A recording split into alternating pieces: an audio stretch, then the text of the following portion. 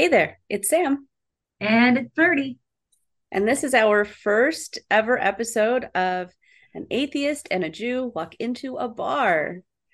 It's a And coffee bar today, this morning. yeah, and we are going to be talking about this episode's title is Losing Our Religion. And we're going to talk about why we said peace out, Girl Scout, to the traditions in which we grew up in. Thanks, Um, but no thanks. Also, I Actually, love that the premise of this was to do this in the evening over a cocktail, but apparently morning is going to just be a coffee bar. yeah, So that's we are fine. here in the morning before I have to run to lecture. So this is going to be a wonderful preamble to sitting in lecture, which is great. The idea behind this was that every time that we're doing history between bites, we keep going on these wild religious tangents.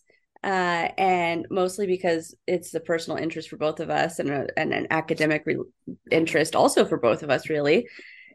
But we can't keep all those hours of things in HBB. So we, Otherwise, it'll end up being a 6-hour podcast, and we're not Joe Roganing it. no, we're not. No, we both grew up Christian. Yes. So what denomination did you grow up, Bertie? Okay.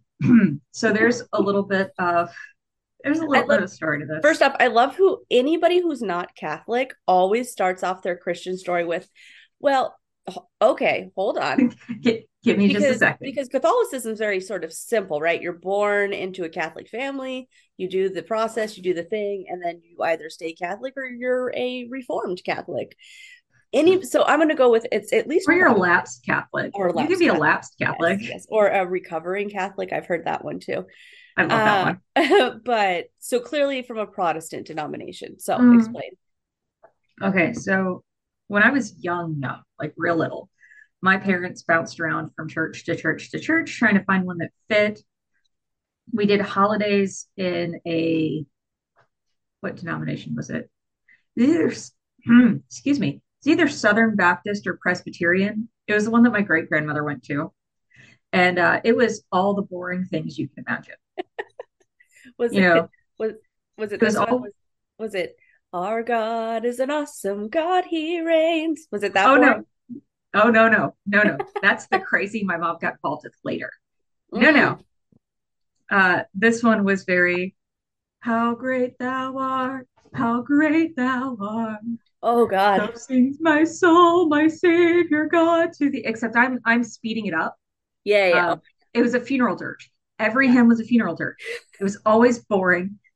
Even they said, somehow managed to make a story of like crucifixion over Easter boring. Do you know how hard it is for a kid to make gory, bloody, gutsy shit boring? And yet they manage it.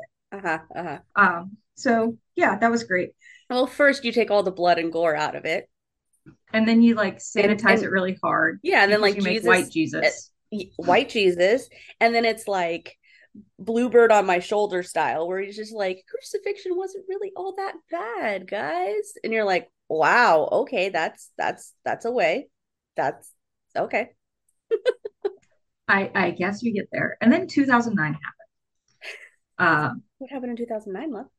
So my Aunt Kathy died in 2009. Mm. She had been fighting since 2007 against a bone cancer called multiple myelitis. It's a blood cancer, but it lives in your bone marrow. It's evil. There are very few things that I would describe as like truly evil in this world. That's one of them, because it literally eats you from your bone marrow out. Oh. It's rough. It's terrible. She wasn't really a person by the end of it. Mm. Um, it Sorry just for that, love. hollowed her out. It hollowed out my family in a lot of ways. That was the beginning of the big schism. So there are like multiple places in my family where just nobody gets along with anybody. Hmm. Um, and that started it Yeah, was the death of my grandmother might be the matriarch on paper, but Kathy was like the lodestone. She she kept seems everything like together. the sort of glue that kept your family together. Yes, Yeah. very much. She was a keystone member of the family, and when she was gone, like things just fractured into pieces. My mom was her primary care throughout all of this, more so after 2008 when everything crashed and my mom lost her job and she lost everything she put in retirement. They had to max it, like they had to cash out their 401ks and everything just to keep the family afloat. Yeah. It was it was a really bad time. I'm going to be really fair to my parents here. They sheltered me from like 99% of that. I knew that my mom lost her job and I knew things got hard, but I didn't know how hard. We always Yeah. had food on the Because, table. sorry, because 2008, you were middle school? Yeah, 2008, I would have been, my sister was 4, so I was 14. So high school, just I just going into high school. I voted for the first time in 2008. I love this game. And It's my and I favorite. and I was it was not the year I turned 18. I turned 18 in 2005. So I was 21 the first time I voted. Because election cycles, I wasn't old enough to vote in the 2004 election. But I just love this. It's like, oh right. So I was voting. I think I was too young for the 2012 election. No, I would have just turned 18 for 2012 and I voted for Obama and I told my parents I voted for Romney because I didn't want to get kicked out of the house. Uh-huh. Sorry, parents. Joke's on you, Ducky. She's already out of the house. No, I'm just kidding. So 2009, my aunt dies. My dad, so they have the service at the church where my grandparents went, like Mhm. clockwork every Sunday, which come to find out, that was my grandpa. My grandmother didn't give a shit. I don't think she's been back since he died. Huh. Maybe for like a month afterwards she was going, and then it was like very sporadic, and now it's like she's a church Easter Christian now at Ah, best, nice. Nice. which is great. I didn't expect to have that in common with my grandmother, that we're both just like church. No, Meh. but thankfully we have nothing else in common, so that's good. I love My that dad, the potentiality of our family listening to this podcast. I know, I know. Meh. Uh, They know who we are. They can't get their feelings hurt anymore. I have I'm in the closet with the light on the door open. Like if they Yeah. don't see it, it's because they're not looking. Yes. So they have the service there. It's easily the most boring church I've ever been to, including my great grandmother's maybe Presbyterian thing. It's in her hometown. It's where she grew up and stayed all 96 years she was alive. 94, 96. I can't remember. At that point, I don't think it matters. Yeah, that's fair. Super boring, but Pastor Don was a really, really great guy. His wife was really great. They were the first people to introduce me to vinyl records and let me listen to some. Nice. So they developed that interest really young. Mind you, the first things they let me listen to were Hitler speeches on vinyl. I'm sorry. Hold on. So Don had them because Your pastor mhm, introduced you to vinyl, and instead of being worried about, like, I was like, oh, did he at least get you interested in something that was like kind of cool, like Led Zeppelin? You listened to Hitler speeches? uh-huh. Wow, you grew up in the South, girl. Well, here's the thing is Don served in World War II and he stole those from an SS officer's house after Okay. killing the shit out of the guy. Okay. So All right. Okay. So redeemable. Sorry, Pastor Don. I thought you were a Nazi. I thought the same thing because he had a lot of like history books that are kind of dog whistly now. Yeah. Okay. Um, Like he just happened to have a casual he had so Mein Kampf. he had Mein Kampf, he had American Caesar, which is about Douglas MacArthur. Yeah. He had oh god, there was another one, The Rise and Fall of the Third Reich, Oh, yeah. which is if you don't know that book, podcast listener, it's a 2,000-page anthology of the entirety of Hitler's history and all of the politics leading up to World War II, But does starting it at the talk end of about his World War sex One. life? Yes, a little Oh, bit. nice. Nice. I It just listened to, kind of glosses yeah. over several Yeah. portions, but The fact that of like, what was it, six out of his seven wives or five out of, sorry, not wives, not wives. I think it was sexual partners in his six lifetime. out of the seven confirmed sexual partners that he has had committed suicide. Yeah, Yeah. including his wife. Yeah. Well, My yeah. dad my dad used to make this terrible joke, especially when I was doing World War II history as like part of a larger project. Hmm. Um, in my world history class, ninth grade. Yeah, because it was right after Kathy died. He was like, "Yeah, and that last wife, Blondie, that was the name of his dog." I Which, but mean, he has a point. Your dad has a point. dad has a point. I'm Yeah. pretty sure he loved the dog more than he loved any of his wives, girlfriends, 100%. sexual partners. 100%. Yes. But to But divert back to Pastor Don from Hitler. yes. So he got me interested in vinyls because I thought it was really cool that you could put a vinyl record onto a thing with a needle and then like sound would play. It's wild. It's like the Uh, simplicity of technology when we were growing up, like because things were moving so fast and progressing so quickly. And I also kind of missed that stage of technology. mhm. So I think our interest in technology and like our interest in how things work was kind of embedded into us because of that era, like the technological information age. And so I think we had the same kind of reactions to new things as we had to old things that we just weren't Yeah, we're familiar just with, like, which is fascinating. it's like, oh, that's really cool. So my dad really connected with this church. For some reason, it just like really stuck in his heart. And for like 4 or 5 years after Kathy died, well, Don was still the pastor. I think he really connected with Don, Yeah. less so the church and more with the pastor. He was a deacon there. He went every Sunday. He spent time, like he got lunch with the pastor. He did work for the church because my dad does construction. Mm-hmm. But I didn't realize we had that in common. Yeah, my dad puts in windows now. Um, Nice. he works for like a glass company that does Very like cool. But I'm sure commercial he's worked builds and in stuff. every aspect of Oh construction. yeah, yeah, That's the only way that unless you are still in your 20s, you've really worked in every aspect of construction if you say, I'm in construction. yeah. And Yeah, you become very quickly kind of a jack of all trades in absolutely. construction. You can do Yeah, everything. absolutely.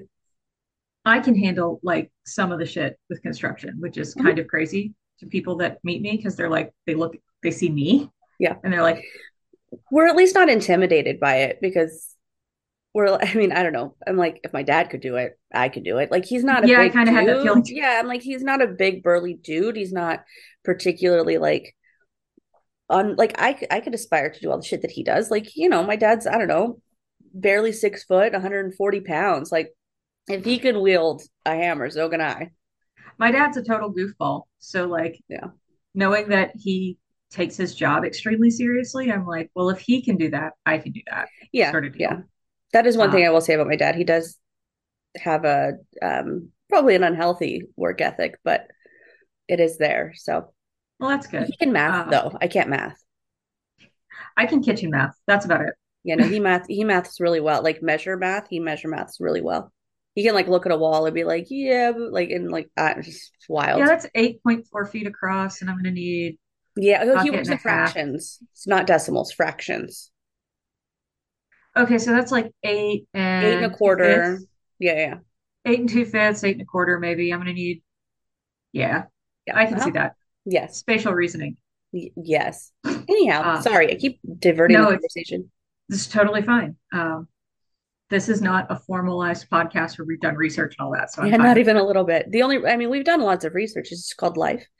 Yeah, School of Hard Knocks. We we are an expert in this field, which is our Our upbringing. lives. Yeah. Um, Meanwhile, my So mother ran from that church like her ass was on fire because she grew up in that kind of church. Like she'd been okay. there, it was boring, it didn't appeal to her, but she was still seeking that kind of connection. And of course, Yeah. she was dragging us along with it too. Hmm. And her friend Suzanne invites her to come to a service at her church, which is, I'm going to say the name for you so that you have some context. I prefer if it was edited out for Yeah, my of mom's course. privacy. Okay. Um, from here on, I'm just going to call it Pastor Brad's, Okay. um, or some version of that disparaging name. So, Pastor Brad's church is everything everything bad you can imagine about the step and a half down from Pentecostal. They don't handle snakes, Although I but didn't know that that was a thing about Pentecostals, that they were snake handler charmers. oh, And I also have a little sort of dabbling in Pentecostalism for a second, but that was wild to hear from you. I was like, they do what? oh yeah, But snake handling. It's because of that one verse in the New Testament about if your faith is pure and true, you can handle venomous snakes without dying. now we need to research. Now I need to know how many Protestant or Pentecostals have died from snake bites. In the last year, it's been at least five that have made the news. Anyways, okay, so It's usually local news, but so still. Pentecostal church, Brad, no snakes. Yes, no snakes, but there was rolling in the aisles. There was speaking in tongues. There was Mm-hmm. a 45-minute altar call and rock music. There was like rock music at the beginning, Uh-huh. and that's where you get the "Our God is an awesome God," but Yeah. it's got like actual drums and shit. And Yeah, like yeah, the pastor's wife is one of the singers, and she's not very good, but she's not terrible. yeah, yeah, So yeah. it's like tolerable. And I'm like, okay, this is kind of entertaining. This is cool. This is cool. Lots of, was it a lot of like cream and white outfits for the band, or did they wear color? Oh, they wore color. Yeah, yeah, okay. Yeah, Oh, yeah, big sparkly yeah, tops with yeah. big flowers on them, and their hair was like, the higher the hair, the closer to heaven, honey. Those kind Oh, of people. right. Southern. I mean, I don't Very, forget, very but southern. nice. Okay. Very, very Okay. southern. Cool, cool. Um, Lots of peaches. lots of Lots of, I mean, you're in North Carolina, but like that style for like, I don't know, it's uh-huh. a stereotype in my head that like Georgia peach, you know, pray to God Yeah. on Sunday, wash your mouth out on Monday of your curses or what. I don't know. That shit. Yeah. It's more of pray to God on Sunday, and then Sunday after church at lunch, stiff the waiter, insult them a little bit, be Well, your waiter's condescending. probably A heathen tanner or than a we are. heathen. I work Sundays all the time. Oh, got it. Sorry. I was thinking racist. No, we're talking, I mean, it is, but No, it's being your waiter condescending is a because, heathen because he works on Sunday. yeah, So yeah, you don't yeah. need to tip them because where are they going to use it and how? Kind of, yeah. Um, so Because we're not all living this life together, but okay. so my mom meets the cult leader, I mean pastor, Pastor and she Brett. gets Pastor Brett, and she gets real into like his teachings and thinks he's the best. And my parents start having marital problems at this point. And what do marital problems in this kind of cult church do? They Uh make them worse. yeah, I'm like, did Pastor Brad try to bang your mom? He didn't, I don't think, well, maybe. Uh, Did he I don't encourage divorce? He did. So Yeah, yeah. he told her that a man without faith was a yoke around her neck, and she did not need to live with a yoke around her neck. And I'm going to be really fair to my mom. She heard that, she understood what he was trying to say, and Hmm. she disagreed. She was Okay. like, um, "I overheard this conversation, which I think is part of the problem." Um, I overheard this conversation, and we were in the car, and I'm 15 and still grieving and just Hmm. exhausted because she had told Brad that my dad had said to her in confidence as like a moment of just terrible grief because he and my Aunt Kathy were really close. They were like That's sibling close. his sister? No, That's my sister. mom's sister. Oh, okay. Okay. So he became like best friends with his own sister-in-law. That's My amazing. dad, I'm not going to tell his whole life story, but he didn't grow up in church, which is why a very boring, sedate, normal church Yeah. appealed to him. And why a very close knit family, like my mom's side of the family was at the time, Makes also sense. really appealed to him. Is Makes sense. when your life is chaos, this little Yep. oasis of peace is really attractive. Yeah. Yep. Um, but he said, I think that factors into my story a little bit because yeah, I can that resonates. yeah. He uh he told my mom in confidence, like in the middle of grief, he's like, I don't know if I can believe in a God that took someone like Kathy out of this world. Yeah. The way that And he did anyways, right? The way that yeah, she went, right? Everybody dies. yeah, Um but yeah, like but dying horribly and like not being yourself by the end of it and all. which is a perfectly rational response during grief. Yeah, it's totally normal. Every single person who has experienced grief has had, I mean, at least had the intrusive thought. Yeah, it's like it's one of my go-tos is Stephen Fry's asked when he gets up to heaven and meets Saint Peter, what is he going to say to him? And Stephen Fry goes, "Bone cancer in children? What's that about? Yeah, like really? Like how dare you? How dare you bring such suffering into this world that is not our fault?" Yeah. Like it's a totally reasonable and rational rational way to think about these things. But my mom took that and she was Well, afraid. especially growing up in a tradition that says that your God is all good. Yes. In a tradition where that maybe is not the case and there's ambiguity or your gods can be flawed, like no one's asking Zeus why. I mean, no one's asking Zeus anyways, but like nobody would have asked Zeus in the ancient world why children die, because Zeus was a fucking dog. Yeah. But Oh, I the must have pissed off the gods. That's why I lost my son. That kind yeah, of which thing. is also problematic and traumatic all sorts of ways, but the ways in which Abrahamic traditions present God as all knowing and all good, it's probably like it's a It's fundamental a question. It's in problem. Job. It's in the book of Job. Why do good people suffer? And what the fuck is God doing to stop it? Which the answer is nothing. And Um and God didn't fucking answer. and you know that exactly because I he made the does. Leviathan. Didn't I make you? I did all of the universe. Can you make a universe? Like, He pulled the traditional bullshit mom because I said so. That's what he did in a yeah. thousand fucking words in his bullshit pompous way. And really, he didn't do it because we all know that it was written by somebody else, yada yada. But yeah, he was like, because I fucking said so. Leave me alone. Like, you don't know my ways. In Jewish literacy, which is a book that I was given by now your friend, used to be our mutual friend. There's a whole section on Job. Ah, got it. Sorry, I had to think for a second. I was going through all my shul friends. Now I know who you're talking about. Yes.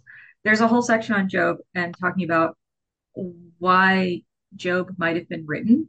And given the time frame that it was written in, it's very much thought that it was trying to explain a lot of the terrible things happening to otherwise good people. Like these are Yes. not the first genocide that the Jews went No, no, through, but no. one of the worst. Yeah, so the book of Job is written very close to during maybe right after the Babylonian exile. And so you have a foreign invader who not only comes in and conquests, right, and tries to kill, because that's we get that, right? That's not just a Jewish thing, that's a ancient world thing. But then they start pulling people out of your region to have them live in Persia, essentially, and then tell them that they can't be Jews, right? So you can't, they're destroying and destroying Torahs, they're prohibiting all those things. First they come for, rabbis and quote elite members of society, and then they come for everybody else. So literally all the Jews are being pulled away. This is also after the 10 tribes in the north have been destroyed. So 10 out of the 12 tribes have been destroyed. The two tribes that are left are in southern Israel now. It's called Judah, which is where you get the word Jew from. And yeah, so they're trying to write through this. They're trying to figure out what is it that we've done to deserve this. And the answer in Job is that you didn't do shit. Sometimes fucked up things happen. But if you Sometimes don't it but just if you don't sucks. curse me, maybe you'll get your shit back. Yeah, Maybe I'll take favor on you at some point when I get around to it and I'll redeem you. But for right now, bad shit happens to good people because that's because I took a bet, but really just because I fucking said so. because I said so. And it's Uh, totally reasonable for your dad to have asked that question or said that. yeah, and Yeah. and like when I was questioning my own faith, which didn't happen until much later. I read the book of Job because my mom was like, the way her church teaches it is that these bad things happened to Job because of the power of Satan in the world. But him maintaining his faith meant that his life got infinitely better even after hardship, which is an interpretation. It is an interpretation. I would say it's a vastly different interpretation than a Jewish one, but Yes, it is an interpretation. it's an interpretation. You could extrapolate that from the text. It's not the most Unfortunately, off the wall thing that you it's could not, get it's from it also kind of the most common interpretation, which makes it a little frustrating because that seems to be today sort of the mainstream interpretation of Job. it's because Christianity is the mainstream Yes. interpretation of religion. Yes. At least in America, Oh yeah, for sure. Western civilizations. The culture we are familiar with. Yeah. Yeah. So this whole idea of like my dad questioning anything at all, and of course, like this church she grew me up in, is very culty. Mm-hmm. Like I've joked that it's a cult church or it's a cult, and they have a cult leader, and it's not inaccurate, Mm-hmm. but it doesn't hit all of the markers. Okay. It is a high control environment. It is not as high control as it could be. Yeah. I would actually label it probably somewhere around medium control. Well, and Like people can leave people can leave. and they're not going to be ostracized or harassed. No, they won't be harassed. So they're not getting the Scientology treatment. No, they're not being labeled as like suppressive persons or anything. Yeah. They're not necessarily being told to do harmful things to themselves. There's no Well, except for ritualist. divorce your husband while he's in the Yes, middle of but I mean grief. like end of life harmful things. So there's not Yeah. revolutionary suicides. There's not like those sorts of things. So we're out No. of the Jonestown space. Yeah. We're not We're at not jumping on Jonestown. any comets, right? We're just like going through them. And we're not, maybe are we hoarding a lot of guns? Not as an organized thing. I do know that Brad is a very passionate advocate for gun ownership. I mean, he's He's Southern. Southern. So Yeah. like it's Yeah. it's kind But the church is not the not as far house as for ammunition. not as far as I'm aware. Yeah. So They there's do markers have that doesn't they have. do have a compound off in the North 40 in like super rural area of North Carolina that I've never been to. My mom calls it a satellite campus. But when I say it's the middle of nowhere, if you're from North Carolina, you'll probably understand this reference. Middlesex, it's in the most rural section of Middlesex, North Carolina. Fun. So he's got his own possible little Mount Carmel. Sorry, that's a really That bad was reference. that was the name of so many Baptist churches around my area. Well, I mean, okay, probably because they were already named that, not because they were big Koresh fans, but like But maybe really, maybe change it. well, most of them were established in like the 17 and 1800s. Well, and it's because you can't change it to Mount Sinai because they're like, is that a synagogue or a church? I Is get it. is that Jewy? Yeah, right, I right. did see a Mount Sinai Baptist church when I was growing up, which was really fucking funny. Hmm, But it was interesting. Mount Sinai, and the T in Mount was very clearly a cross. Oh yeah, okay, makes it clear. I was like, okay. But now that I know Jews, I'm like, so how messianic were you? How deeply did you culturally appropriate Jewish tradition? Yes, yeah. Uh, but yeah, so I love to think that that's all Christians are culturally appropriated Jewish tradition. yes. Like Christianity is cultural appropriation. Well, I mean, it's But not that is just that's for a Jewish. whole different episode of this podcast. It's not just Jewish cultural appropriation, No, though. absolutely not. No. There's plenty of different traditions that they just culture vultured. Oh, well, you mean like paganism? No. Yeah.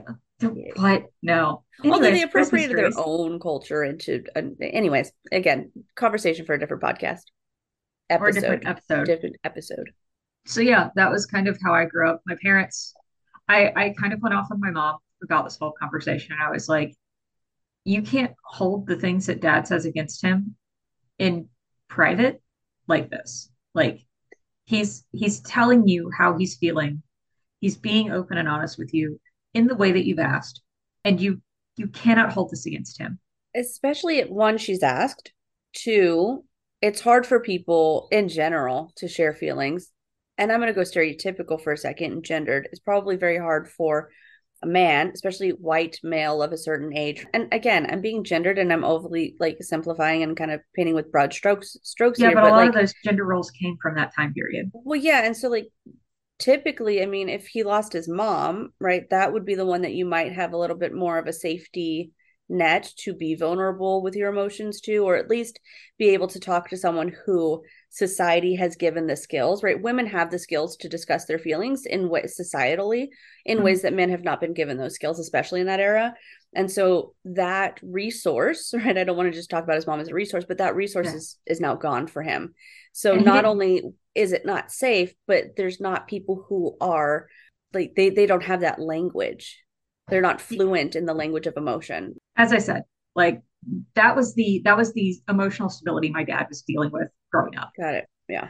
which is why I think this like stable, quiet, easy church where everything you can set your watch by how that church worked is like 11 o'clock services start. Shirley starts playing the piano. I don't want to just make it sound like nobody is doing it. Shirley Yeah. starts playing the piano at 11 o'clock on the dot. Yeah. She plays it until 11:05 to let everybody get into their seats. Sorry. I mean that makes sense, but I was not prepared for it to be a 5 minute. It's piano a thing. It's good. You're like, it's just ushering in, telling people to gather and sit the fuck down. yeah, it's You're just like, 11 okay, to kids, and then she 11:05, stops. and then she stops and she like sets her hands in her lap and she looks expectantly at everybody and they sit down. Mm-hmm. And then Don comes up and says hello to everybody. Shabbat And shalom. No, just kidding. kind of, Yeah. not those words, but he's like, good Happy morning, happy Shabbat. Sunday, Happy everybody. Sabbath. Yeah, yeah, yeah. Yeah. Happy Sunday, everybody. It's wonderful to see you. Our service this week is going to be on X to X. Like Mm-hmm. it's usually like four scriptures. Yeah. And he's like, and now we're going to sing a hymn. And it is always, always the most boring shit. Mm-hmm. But then Shirley like plays the little intro thing. She does Is like, Shirley really old? oh my gosh, she was 86 when I Okay, moved out okay. here. We're like, you don't know how she's still playing the piano because then when you see her at the potluck, her hands are so riddled with arthritis that you're Yeah, like, how? But that's why. And then you're like, maybe that's why the music's so slow. yes. It's because she can barely do the thing. Just a shout Uh, out to Shirley. May your memory be for a blessing. Because if you're 86, then I don't know, but I don't know if she's still alive because my dad doesn't go to church anymore. But fair. though I think that that also has something to do with my grandmother when she moved in with my mom to be an absolute fucking nuisance has decided she needs to go to church every week. She wasn't doing it before, Yeah, but now that no. she has servants, she's like, Yes. well, I got to be at church. I got to go to church. And my dad will drop her off and not go in the building. Oh, nice. Well, it's respite. Yeah. Or I mean, and even if she wasn't who she is, I feel like being a A caregiver, carer, a right? caregiver. You need those breaks. And if church is that break, it's like, my kids will go to Torah school at some point, and I have the choice of go back and teach at Torah school or Or have not do that. Sunday date mornings with my husband for the You're going first to take the time date mornings. in 5 fucking years. Right. And like that, don't get me wrong, we have dates and stuff, but like every week being able to do that, just even if we just Just, piddle around the house and not fucking talk to each other, but we're also not being talked to by kids. Sounds lovely. just sit on the couch together, silently drinking coffee. Sounds so nice. Yeah, I'll Yeah. have my coffee and he'll have his sixth Red Bull. Not really. My, He doesn't drink that many Red Bulls, but he still mine does. does, but Like they're gonna die, man. My husband I is not in know. a position to be drinking Red Bulls. No, neither Like is mine. like Pristine arteries or yeah. otherwise. I'm Like, like, your dad died of a stroke, bro. The fuck? You should be drinking please, decaf. please don't, please don't induct your kids into the Dead Dad Club. It's the worst No, one. oh no, I told him he can't do that. I told him he No, can't die until he's at least in his 80s because I'm not going another 20 years without him. It's not happening. I mean, it will, of course, but I said but that's not an still, option. I said that's not your karma. It's not your option. no. We're So supposed to break generational curses here. yes, exactly. So Okay, so he's that's the trying. religious. He's trying. That's the religious environment I grew up in, Okay. and within that there was a lot of like instability and chaos because I really my mom's church traumatized me when I was like 16. I must have been younger than that because it was really fucking traumatic. So 15ish, maybe 15, 16, somewhere in that time frame. I just show up to youth service one Wednesday night, and I'd come directly from school, so I'm like in my ROTC uniform because I was a little Nazi Nazi. Uh, You were a what? we called it derogatorily a Nazi Nazi. Oh, got it. Because ROTC. Got it. Yeah, and you wear like the full pickle suit uniform and Nice. you march around. It's guys, it's a lot. The whole thing is like literally propaganda for joining the military, and it Oh, worked for on sure. me. Yeah. But I like show up and they haven't like talked to our parents or anything. They haven't had us sign waivers or whatever. And they do this entire emotionally charged lecture thing on the Passion of the Christ. And then they show us the torture scene in the Passion of the Christ on the giant 20-foot screen that they normally projected lyrics on. And they made us sit there and watch it and pray through it and thank Jesus for taking on all of this bloodshed and torment for us. That is the most anti-Semitic thing I've ever heard in my life. Uh huh. And it's not just because Mel Gibson was being tortured on screen. No, but that was such a propaganda piece. Uh huh. The amount of brutality in that film. I mean, I I mean, still, whether or not it was historically accurate or not, I don't know the leading up to. I mean, like the historian of Rome, but I don't know the processes of the preamble to crucifixion. So I don't know if beatings like that, but I don't think that that was the case. I don't think like that was I part still, of the sentences was like lashings and things like that. If yeah, you were going to be crucified, you were just going to be crucified. Like you don't go through the lashing process to kill the motherfucker. You just kill him. I still, I still have nightmares about the lashing scene where they lash his back With and the a piece of thingies. his skin rips Yeah. off. Yeah. Well, because Like yeah.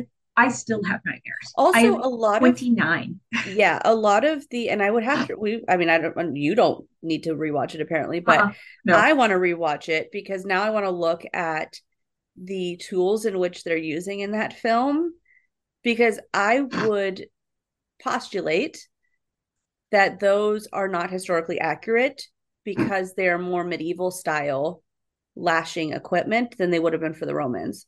Yeah. The Romans Like aren't using I can't imagine the Romans. I mean, sure they're brutal and shit, but I don't know. I feel like that too. Things to put on my research list. yes. We're gonna Uh have a fact check section like Dax does on his podcast, just to talk about all the I shit we got wrong. I really wouldn't mind rewatching it as long as it's not on a gigantic screen and I have like fuzzy things to Mhm. hold on to. And you and I can viciously make fun of it. If I can make fun of it, Yes, I can take its power away. yes, But and maybe that'll be a nice. Maybe it'll be a healing moment.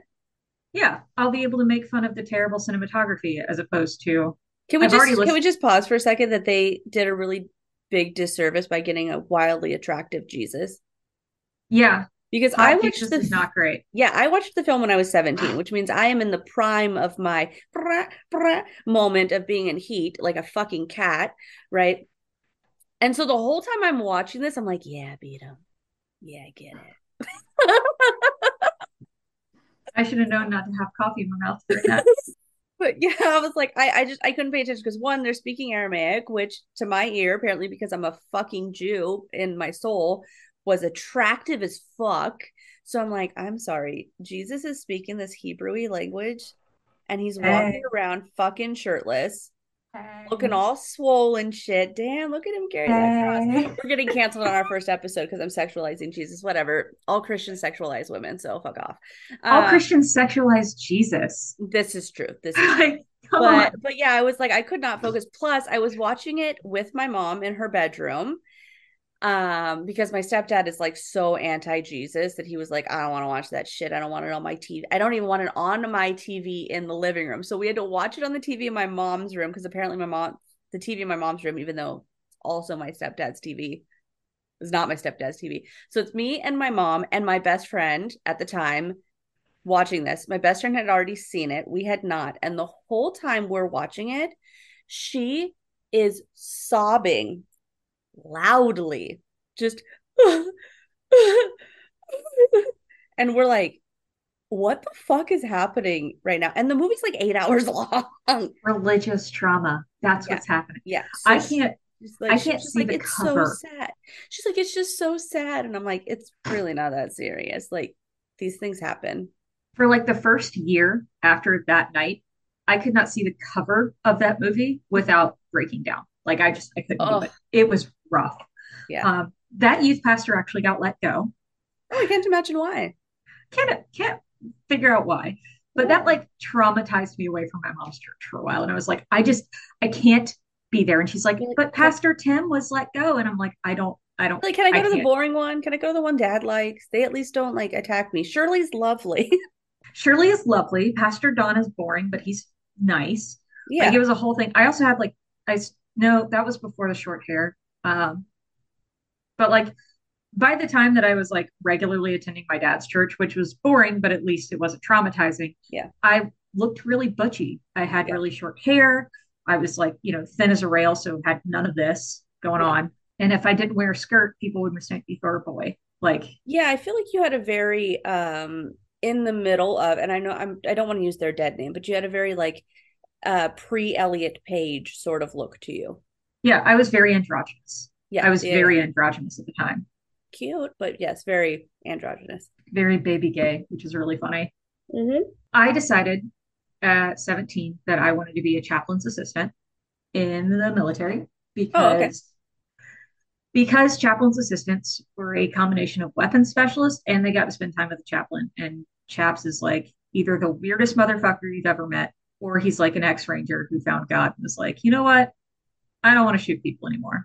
This is I've dropped also enough another bodies. connection that we have. This is so funny. Sorry, keep going. Keep going. Turns out you need a full driver's license, and I only had my permit at Yeah. 17 because I couldn't be fucked to get the whole thing. It's not like I was getting a car, you Yeah. know? I was like, what's the point of me having my license if I don't have a car? Which was stupid, but I made a lot of stupid choices because I was burnt out. I didn't get my Burnt out, license till gifted, and 18 either. talented kid. Yeah. Yeah, I didn't want to pay all the money for like the stuff. And when I was like, I could just wait an extra, like at that point, it was like I could wait an extra year. I lived in a small town. You can fucking walk everywhere. My people took me wherever I needed to go. I was like, I'll save same. up for a year. I'll get my license. I'll get a car. And then I don't have I to deal did with the like who can be in my car at what hours and who can I yeah, drive and who can't, like all that bullshit. basically the same thing, like Yeah. literally the same logic process and everything. Yeah. So that didn't pan out. I ended up becoming an intelligence specialist. I worked with signals, so I worked with cell phones and computers and all that shit, and radio signals and things, which was actually turned out to be a really good thing because it meant that I met some really incredible people from all sorts of walks of life. And with chaplain's assistants, you usually get the people that are one specific type of religion, Mm-hmm. which is why chaplain assistants don't reenlist, like on the whole. Chaplain's assistants tend to not reenlist because you are assigned to whatever chaplain is available. You're not assigned to, oh, you get a Pentecostal chaplain and you get Got a it. Catholic chaplain and you get the Buddhist guy. It's Yeah. whichever one is in your area. Okay. It's whichever one you have So available. you may have been a chaplain's assistant to a Jewish or Buddhist Yeah, chaplain. I could So an have imam. been, yeah, Yeah. I could have been with an imam or a rabbi or a priest. I actually worked alongside, so I did this program called the White Ropes at San Angelo, where I was doing my training, which was basically little mini chaplain's assistants. Okay. It wasn't our job, but it was like our hobby because we had Mm-hmm. nothing else to do because San Angelo is a teeny tiny Texas town, which means it's sprawled out over like 50 miles, but small town vibe, Yeah. nothing to do. Yeah. Uh, so I actually spent a lot of time with Chaplain Bonsack and Chaplain Pagan, which were, he was non-denominational Christian, Chaplain Bonsack, and then Chaplain Pagan was Catholic, Nice. which I thought was fucking hysterical because his last name spelled pagan. It was pronounced Pagan, but It his was last name is, pronounced pagan and he changed that shit. They well, changed it. he was Yeah. also Mexican. Like, Oh, okay, that's amazing. I love it. and It was I'm not pagan. being, guys, I'm not being disparaging. I mean, he was literally Mexican and got his citizenship through the military. Oh, that's amazing. Yeah. Yeah. So I was assigned to these two primarily. So it was like wildly different vibes going on there. And it helped me kind of solidify the fact that I was like, I don't I don't know if I'm all about this Christianity thing. But of course I was 19, stupid and stubborn.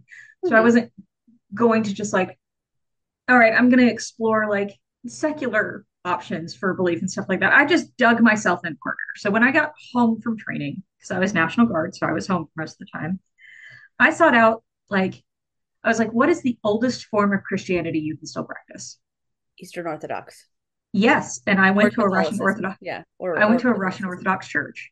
I made Wild. friends with somebody there who was a really nice person, very deeply troubled. But we had like, what is that thing that they use for the one that's not very good for you? Twin flame. I don't know these things. It's like Oh, a yeah, yeah, yeah. Okay, no, I know what you're talking about.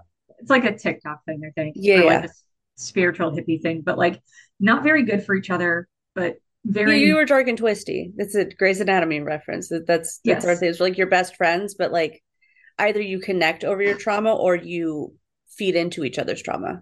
It was definitely more of the second. Yeah. So Like feed it off was of and into and dramatic and yes. yeah. And it wasn't very good for either of us. But like I spent almost a year in that church and I actually really enjoyed the church. But what pushed me away from it was basically told me that I was sinning constantly and disobeying God because I was a woman in the military and I had not gotten married and pushed out babies yet.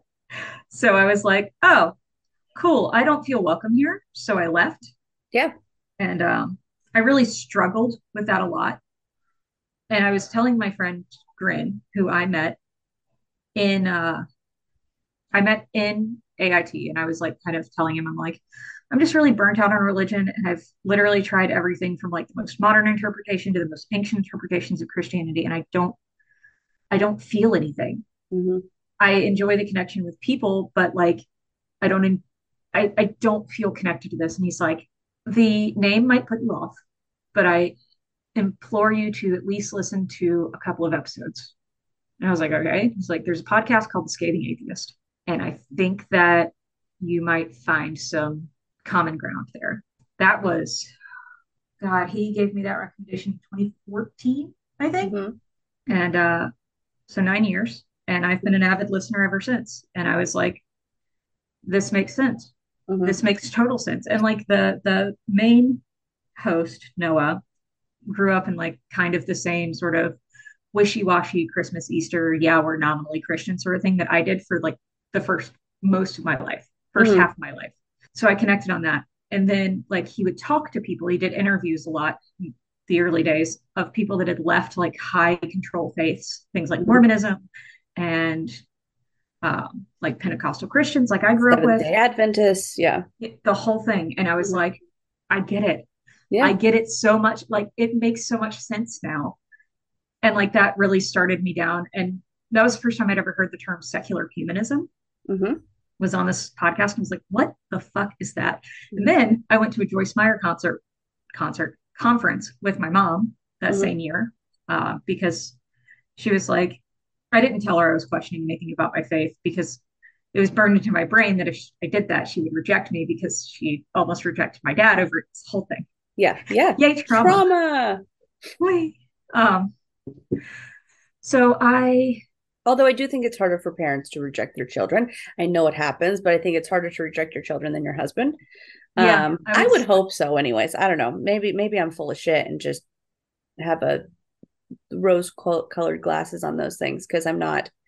I hope you're right, I don't live frankly. in an LGBTQI space where parental Parental rigid, abandonment is a real thing. higher than average occurrence. So I went to this conference with her because she asked me to go. And that was the second time I'd heard secular humanism. And I'd been meaning to like Google it and figure it out, like kind of take a look at everything. But when I heard them talking about it as if it was an end to America and to good Christian values, I knew I had to look it up because I was like, this feels like the possible worst interpretation. And it was this whole like propaganda video they did with like soldiers and people praying and yada, yada, yada. And they're like, with the rise of things like secular humanism and yada, yada, like it was this whole propaganda piece. It was God, very pro America God, propaganda. God forbid, right? Literally, God forbid that we take a second to say, I'm a human, you're a human. Maybe we should just treat each other like humans. Maybe we should like do Don't the let's things not worry that, about God for a second. yeah, Right? Let's just put that on the sideway and be like, I see you. no, That's because gonna destroy the fucking world. if we ever do that and we start treating people like people, then they lose their Then white entire people get their control. rights taken away from them, apparently. Yeah, it's a pie and they Really, only get yeah, like a just smaller white people slice. get their privilege taken away from them, and that terrifies them. That's what it is. Yes. That Um, they, because I'm a non-practicing white person, that they are threatened by equality because then that means that they don't have superiority, which in a sense does mean that they lose something. But what they lose is something that they didn't deserve in the first place because it's sorry, podcast arbitrary. listeners, we're on video and I just made the fucking duh. Yeah, no, Like, you're right. We forget that this is not a visual interface. yes. Yeah. Um, so I go home and I start Googling about secular humanism, and I'm still in the military at this point. Hmm. So I am looking around, I'm trying to figure things out. There are humanist chaplains. There are humanist Yeah. chaplains, and my friend Grin is one of the reasons that we have them because he Hmm. worked with a group called the Military Association of Atheists and Freethinkers, which I was Nice. also a part of while I was in the military. Yeah. He also works with the FFRF. Big shout out to those guys. They're the Freedom from Religion Foundation. That's Mike, amazing. Mikey Weinstein is fucking amazing. He's the I can't remember if he's like the Very Jewish CEO. name for freedom of religion. I mean, it's not, it's a Jewish name and they are also freedom of religion. We're all Yeah, about it. So, and he's probably a secular Jew. I yeah, don't know. yeah. Or Um, German. Weinstein could be either yeah, because it's but either Weinstein or Weinstein. he says it's Weinstein, unfortunately, based on the Harvey of that particular Eh, name. That's there are ugh. still some fucked up Jews. Oh yeah, Yeah. yeah. I found them and I like connected really hard with this particular. I don't need God to flourish in the military. Mhm. Mind you, there was backlash. There always is. But I think that a lot of that had to do with, I was a woman, I had gone through sexual assault and that like permanently tarnished my reputation, which I ended up not Unfortunately. re-enlisting, even though Yeah. I wanted to. Um, Hmm. I started out wanting to do like a full 20 in the guard, and I didn't because I it followed me from every place that I'd been. Somebody brought up the fact that I had on my record that I'd reported a sexual assault. It was a restricted report, but they Yeah. can still put a note in your file. They reported something through Sharp. And even without any of the details, I was a pariah. It's not supposed to be that way. You're not supposed to deal with that. Yeah. But the National Guard is a good old boys club, Yeah. especially in the South. Like, sorry guys, Well, if you're a National Guard listener, I but mean, you should be aware of this. the military is a good old boys club. Yes, it We just know gets this. worse. It just Yeah. gets worse when you're in a. So I was in the military intelligence field, which is already tiny and incestuous. Hmm. And I was in the National Guard in an intelligence field. So everybody knows everybody. Yeah. So it was just kind of a constant thing. It's like one person has to say, oh, yeah, she went to Sharp once. And then it's like you're forever treated like you are no longer credible Hmm. or worthy of, But you're a threat. yes, you're no That longer you're, worthy of yeah, respect because, because you may bring an accusation yes. Um, as opposed to what the real problem is, which is and sexual violence in the military. which is fucked up because I reported it so that I could have medical assistance and therapy for an assault that happened not in the military. My attacker was not in the military. Yeah. He was a civilian. And I literally only reported it because I was like, I need to talk to someone or I'm going to kill myself. Yeah. And Yeah. like, sorry to get like really just bald faced with you guys, but I literally went to my commander and I was like, I need a sharp person today. It's not anybody here. It's nothing about the military besides the fact that I'm in it. But if I don't talk to somebody, I'm going to go home and I'm going to take a handful of pills. You're like, this is where my medical insurance, my medical coverage comes from you. I need Yes, medical attention. Why does this now have to be a tarnish on my on my reputation. reputation because of something that happened that really doesn't have anything to do with the military except for the fact that you give me my medical care. Pretty much. And even And here's the thing, even if it had, it's still abhorrent that yeah, that's the way in which women are treated in our military. yes. Yeah. Um, so that was This like, is and this is making so much more sense though. Why like it's so frustrating to hear people complain about like, and don't get me wrong, I know that men have societal issues. I absolutely believe that the like indoctrination into toxic masculinity is a fucking problem and fundamentally fucks up our boys. And their liberation is absolutely tied to our liberation. I believe all these things. But I also get really frustrated when I hear men complain about things that are that the stakes of what they're facing is that they don't get a second date, where when the stakes of what we face is sexual assault. or murder. Yeah. Like, Or prolonged abuse.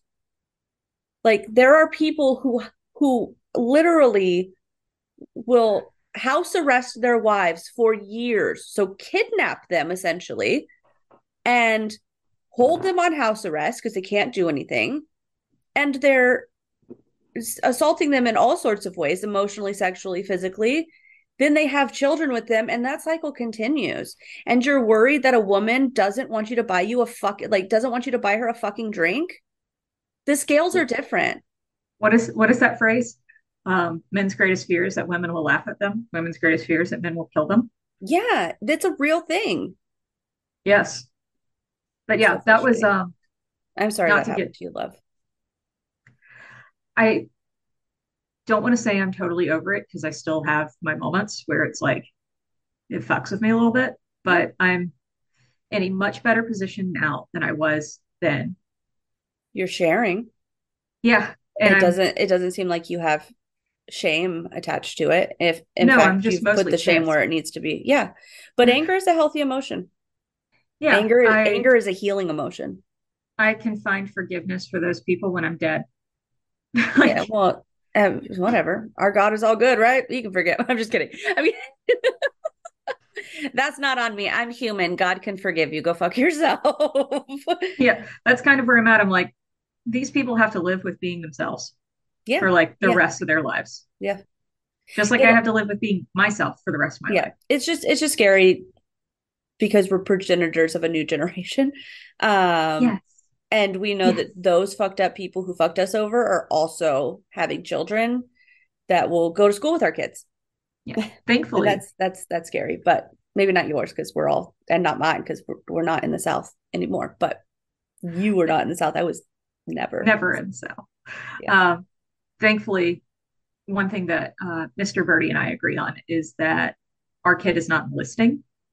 And I Yeah. think things are wildly different at the officer level than they are at the Mhm. enlisted level. Just from observation from being enlisted and then married to an officer, I'm like, oh, things are way different here. It seems like the culture is slightly different or vastly different. There's a lot less fuckboy energy, it seems like You at have to the be so careful at the officer level. You have to be.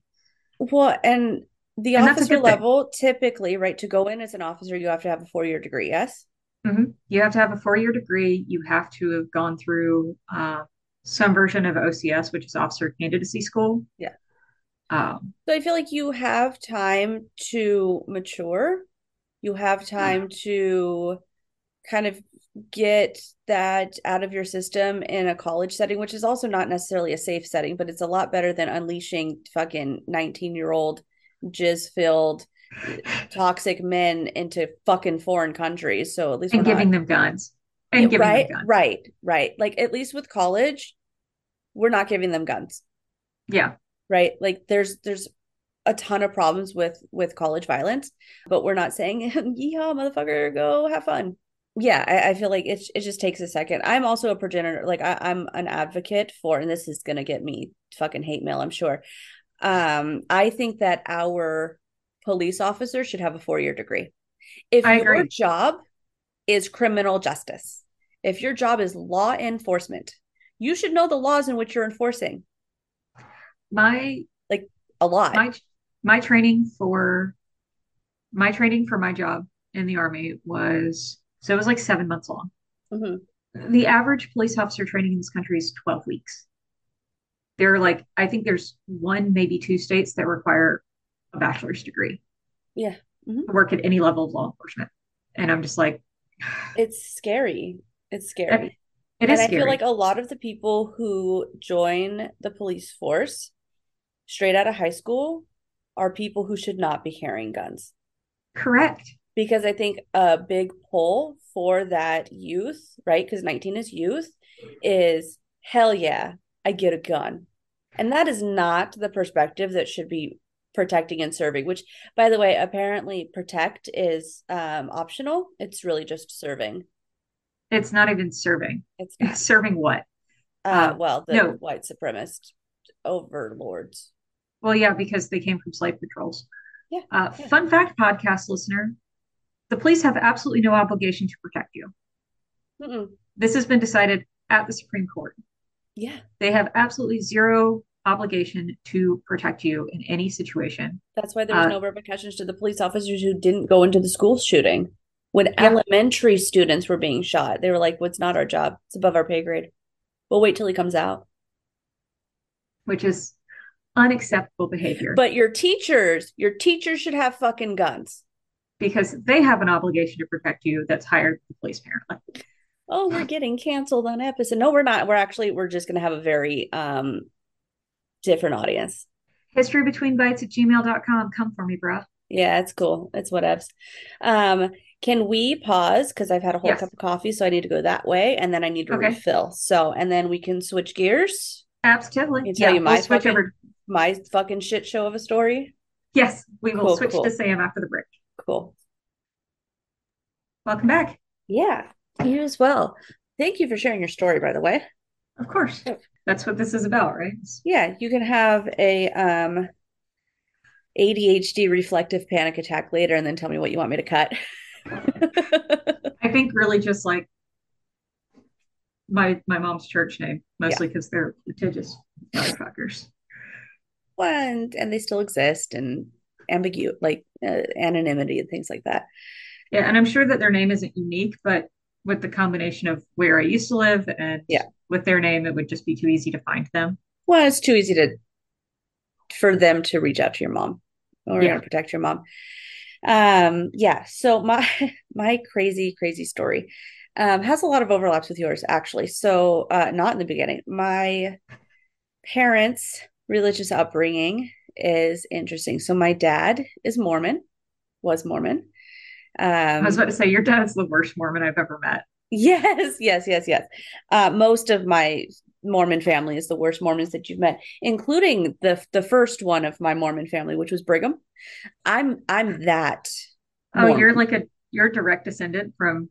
From his older brother, James. Well, so their dad, right? So Brigham Young's dad's name was James, and he had Mm. two boys. He had James and Brigham, and my line comes from the James side. So my dad is like, I don't know, this ninth generation of James Youngs.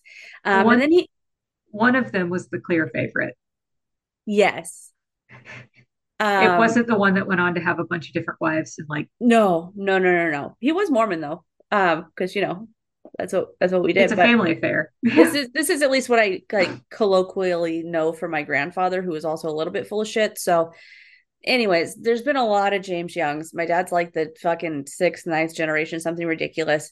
And then he had me, and I can't be a James. I mean, I can. It'd be weird. We've talked about females named James, but not only am I not a James Young, and I'm ending that cycle of abuse, but I converted out of Mormonism. So I wasn't raised Mormon. So my parents divorced when I was 3. Which is And already a big no-no. yeah, and dad like peace out Girl Scout on the whole dad thing for a while. So I was raised predominantly by my mother, who grew up Pentecostal. So I had been blessed or sealed to my dad when I was born. We had a sealing ceremony or blessing ceremony. I'm not really sure which one. Your parents weren't like your mom isn't Mormon, so they weren't sealed in a temple or they anything. were It's they were like, not married in a temple. They were married in a church, but it was, I will also edit this out, but they were married at here in San Diego. We can actually drive by it. It's actually in between our houses. I'll show it to you. oh, Yeah, and I don't know if it was, I'm assuming it's Pentecostal. They have like a mega church campus and don't use that church anymore. That church is some like that building is something else. non-denominational. I'm sure they Yeah. call themselves non-denominational. Yeah. But yeah, so that's they were married here, right, in San Diego, and in a religious ceremony, but not a Mormon ceremony. So they never did the temple thing. She didn't convert. She wasn't sealed to him. So she's like, fucked on getting into Mormon Mormon heaven. heaven. Apparently, I still have a ticket to Mormon heaven because I was sealed to my dad, who was sealed to his dad, and he has sealed all back. So like I have that like Mormon ticket, so I can keep it in my back pocket. But if I use it, I'll probably be set down to a lower rank of Mormon You'll alien get one of the planet. shitty planets. You'll Yeah, I'll get get one a of the shitty shitty planet, planets. but then I can work my way. So I have to proselytize on a shitty planet, right? So I have to be an elder, go on missions, probably knock out like a dozen and a half spirit babies, and then I can go to another better planet, do that there, and then finally get up to the celestial kingdom at some point once I get rid of my dirty heretic ways. So you mean stop being a Jew? Yeah, I'll just go to hell. It's fine. Here's the thing. If everybody who does not believe in Jesus is going to hell, And That's I a lot. will at least, one, it's going to be a lot of fucking people. Two, I will at least be in good fucking company. And three, there will be beautiful synagogues there. And there will be so many fucking arguments. And there Like will be free healthcare and there'll be abortion rights and there'll there be will be no air fucking conditioning. Christians. Do you know what heaven looks like to a Jew? No Christians. Weirdly enough, that's what heaven looks like to an atheist too. Yeah. And you know Because what? I'll fuck with Muslims all day long. We can hang. We're much more related than Christianity and all of us. So send us all to the same place. We'll all drink hot cocoa in the desert. It's totes fine. there will be air conditioning because I don't know if you've met an engineer, but they're not Yeah. really the Jesus-y type. No, they're not. No, they're not. We'll figure out how to get an air conditioner in hell. It'll be fine. Or we'll have really warm clothes because apparently the inner layer of hell is ice. So we'll be fine. We're fine. We can survive Russian winters. We'll be able to survive hell if it's cold. Anywho, tangents. So I was blessed and sealed into the Mormon church, and then that didn't really last. His dad dipped for a little while, and then I was raised Because with your my dad fucked off in the most un-Mormon way possible. yes, 100% un-Mormon way possible. And then my mom, Pentecostal, but she went to a lot of different, like she did the hodgepodge church thing just to kind of like figure out what worked, what didn't work, whatever. She When bounced we, around like my mom did. yes, when my sister was born, so she's 4 years younger than I am, we were blessed into the Baptist church because she wanted to have like a blessing ceremony for my sister. And that was the one that was all kosher with her being single mom with kids and having your kids blessed. And it wasn't, well, I don't know, whatever. I have a picture of that day. I will I show it to you. feel, oh, yes, but I Um, feel like it's kind of really fucked up that it's like you're a single mom that's seeking religion and you have children that you want to be raised better than you, but we're not going to do that for you yeah, because you're a single mom. It's yeah, like, I feel like that's against your own fucking teachings. yeah. So I was, But I think the phrasing that she uses, I was dedicated into the Mormon church, but blessed into the Baptist church. So I don't know. I got some full coverage there. My sister was blessed on that same day. We both got yellow roses, apparently is the thing. no, Uh, guys, I fully maxed out Dex and Charisma.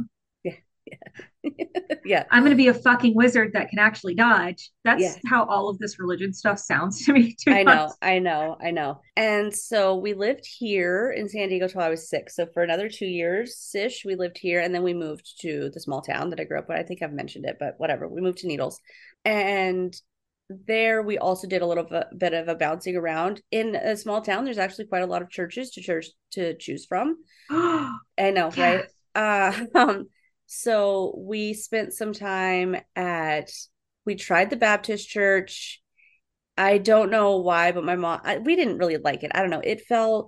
The Sunday school felt very middle schooly like you had different like time periods with different teachers, and the campus was kind of big for a small town. I don't know. It wasn't the right fit. They also made Baptists me are read bug out loud nuts. when I was like So 9, and I was like not here because they had us read out loud the King James fucking Bible when I was 9.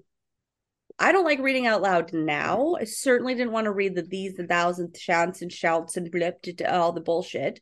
and it's King Um, James, so yeah, political. I felt stupid and I didn't like it.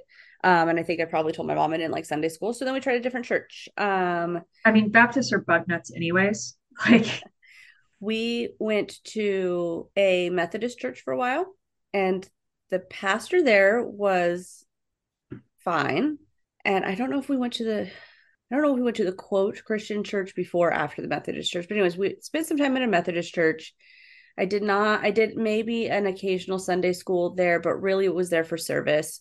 I remember sleeping on the hymn books is really what we did. So my mom was like, you can't sleep on my lap, but if you put your head on a hymn book, I don't give a shit. Just stay quiet. So I would sleep in the pew with my head on a hymn book, and my sister would sleep under the pew on the floor with her head on a hymn book. And that's just, we were good to go. So until they started singing Our God is an Awesome God, it was the only song that had any sort of up tempo. That was my jam because that was the only one that seemed relatively fun to sing. And then I was baptized into the more through the Methodist church. I was 9. He was not a big fan of baptizing me because he said that I wasn't old enough to like know what I was agreeing to, but we did it anyways. I was baptized in the river, the Colorado River. Ew. Yeah, but it's And very you came out of funny. it without a third eye or anything.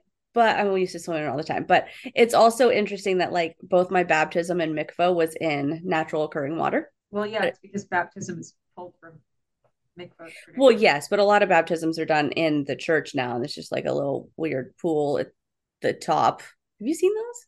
Where they're like Yes, up in the balcony and they open it up, and all of a sudden people are dunking, and it's very strange to me. But anyways, it's very weird. so I was baptized, and then apparently there was a religious service. It was a funeral that the Methodist pastor was ordaining. And this is all small town gossip, and my mother was not there, so I do not know. But apparently, he told the loved ones of the person who died that the reason why their loved one died was because they didn't believe in God at this man's funeral. And my mom was like, that's incredibly disrespectful. We will never go back. And we didn't. We didn't go back. He also did this, listeners, you can't see, I'm like banging my head around. He did this when he would pray over you. So he would kneel down on the ground because I was little, I guess, but he also had everybody kneel. So he would kneel down on the ground, but like in a one leg up, like you could sit on his knee kind of a way. Ew. And then he would have you stand very close to him. And like the grown women would basically be hugging him. And so, like, That's real with gross. kids, you're like basically being hugged by this guy. And then he would, like, literally, I'm going to do it with my ring. He would like on the top of your head, like he Ew. had Parkinson's, as he prayed over you. And I was like, what are you doing, my dude? It was very strange. And sorry to It's so vilify freaking weird. Parkinson'sism, but Parkinson's disease. But that's what it was like. It was like he had just Tourette's in his praying hand. And it was very strange. And every time it was just like, who wants to come up for it to be prayed over? And I was like, please, God, don't make me do that nonsense. No, no, And no, thank and then you. we went to the quote Christian church, which was just a non-denominational church. That was nicer. I can't remember the pastor's name, but he seemed fine. They did the music, the singing, the stuff. It was a piano, not an organ. There was a lady who went there. Her name was Mrs. Lyons. I don't know what her first name is. She was a very, very old woman. She's since passed, and she was very short, and she had the like rounded, hunched over Yeah, the back. stoop. The stoop. Yeah. And but my great grandmother looked just like that in her old age. And so she reminded my mom of her grandma, basically, and she was Oh, very kind to us. And there would be like every, like, I don't know, like once a month or so, every so often, she would take us to McDonald's and get us Happy Meals, us girls. oh, And for me, I was just like, oh, like Mrs. Lyons likes to hang out with us and she's sweet and she's like a little honorary grandma. We used to call her Grandma Lyons. In reality, she probably knew that we were wildly poor and she wasn't. So she would treat us to McDonald's. Well, not wildly poor, but definitely not in a position to be buying McDonald's every Sunday. I mean, you were in Um, Section 8 housing at the time, weren't you? yes, yes. So, yes, same. I'm Yeah, sorry to tell you, but wildly wildly poor. poor. Yeah, wildly poor. And then but even we weren't regular goers. Like there would be sort of months at a time where we would go regularly and then months at a time where we wouldn't go at all. I wouldn't go so far as to say that we were exactly Christian Easter, Easter, sorry, Christmas Christians. Yeah, we weren't quite Easter and Christmas Christians, but we were like, I don't know, we have like a quota to meet every year, and once the quota's met, we're kind of good. It sort of felt like whenever mom sort of felt bad about something, or had that sort of that draw, right? She always talked about feeling the Holy Spirit in church, and I didn't really know what that meant, but when she wanted to go feel that, then we went. Your mom is I'm not going to blast her on air. I'm sorry, but like, I'm not trying to blast her on air. Your mom is a former addict, isn't she? Yes, she. I don't know if that is her. I don't think that was her pull to Christianity, though. I think that that comes from long before, like her parents. I I mean, think, the reason I ask is because that whole like feeling the Holy Spirit endorphin rush thing triggers the same brain chemical cascade that like getting high does. oh, fun. Well, then that makes So sense like now. Yeah. That's why churches, especially nowadays, why they try to push that feeling Got is it. because it literally like It's it brings you euphoric. happy brain chemicals and like Yeah. that's also why you get people that like uncontrollably weep in Yeah. churches, Hmm. is because you'll have that It's a emotional dopamine, connection. the serotonin dopamine high. Yes. And it's rough. It's Yeah. rough. That's also why, also fun fact, that same chemical cascade is the reason why breakups suck, Yeah. is because you can literally become addicted to your partner. Yes. Yes. 0 out of 10. Don't recommend Yeah, that, yeah, by the way. you can become addicted to anything that is fun and makes you feel good. It doesn't have to be chemical inducing. You can become addicted to your own chemical processes, Yeah. which is And so burn much out fun. your own dopamine receptors with it. So, we, Sure the fuck anyways, can. But yeah, so that was kind of that. Once I got into high school, I don't think I ever fucking went to church. My mom got remarried in 2003, and my stepdad is very, very anti religion. He's at least anti Christianity. I don't know about the rest of religion. I don't know if he has a enough of a base knowledge of other traditions to be anti that, but he is anti Christianity. And I think one of the things that stuck with me that he has said, and it's the thing that he's kind of always said and repetitive, is that when we talk about the story of Jesus, he's like, it is exactly what everyone says it is, and people take it too seriously. And I was like, what are you talking about? And he was like, it's the greatest story ever told. And I'm yeah. like, yes. And then like my historian side of me is being like, all like just because it's a story doesn't mean it's a fable, like you know what I mean, like, and not trying to like, I was like, I got into the semantics over the term story and not about Christianity, but yeah, like he didn't want Christian stuff in the house. Like he's fine with like iconography, I guess. Like my mom has a crucifix thing and she has, angel shit in her house, and but he always makes a big hubbub when she watches like televised services on Sunday. He like walks in, he's like, ugh, I'm going to bed. She's okay, drama. Uh, but he celebrates Christmas, but in a secular, it's all Santa and grandkids and There's presents and a shit. there's a fascinating, so I've seen this a lot on Jewish Tumblr. There's this fascinating analysis of atheists that came from culturally Christian areas Mm-hmm. and that we're still culturally Christian Yes. because you might have kicked all the God out of your building, but you're still firmly sitting in the building and sitting in judgment of other people. Well, and on Jewish Tumblr, that makes sense to us. You're like, you're a secular Christian. Yeah, There's pretty secular much. Jews. It's not a big deal. But if you say Yeah. secular Christian to somebody, you're like, you can't be that. And you're like, really? Are you secular? Do you celebrate Christmas? Do you go and do the Easter egg hunt? Do you like there's all these things that are ingrained from the culture that they still practice, that we One of still my practice, really, even Yeah, to some I mean, degree. we did a Christmas and Hanukkah blended celebration last year. Yeah. We called it Chrismica. My But kids like celebrate Christmas. It's weird my and non-secular, but we do it. Not in one my of my house. But one of my favorite things about being an atheist is that I can celebrate whatever the fuck I want when I want to. yeah, So like I there's can no get my stakes. tattoos. I Hmm. can celebrate Holi if I want to, the festival of colors and lights and shit. I can do Diwali. Well, I I want to can celebrate do that. What tradition is that from? The Festival of Lights and Color. Hindu. They're two different festivals. So there's the Ah, Festival of Lights, which I think is Diwali, and then Holi is the Festival of Colors. got it. And that's where you Whatever's a get festival of rainbows other than gay pride. I mean, I want to celebrate that too, but like would be all bored on it. So like if she ends up converting to an Eastern tradition so that she can have a festival of fucking rainbows, I would not be surprised. or just ending up like an atheist like her, Miss Birdie.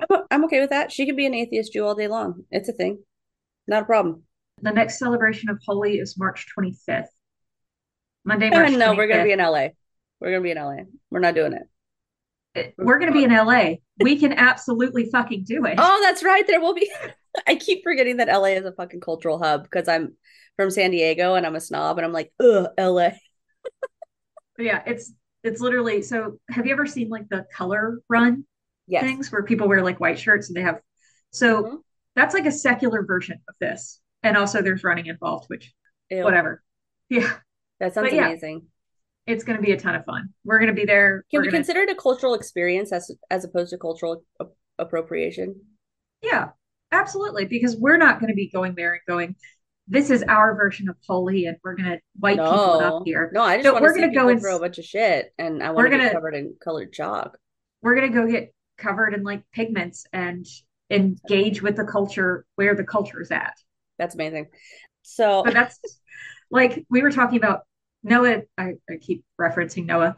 Noah did a diatribe on like getting to celebrate all the different holidays mhm. as like as an atheist, and he mentioned Purim specifically.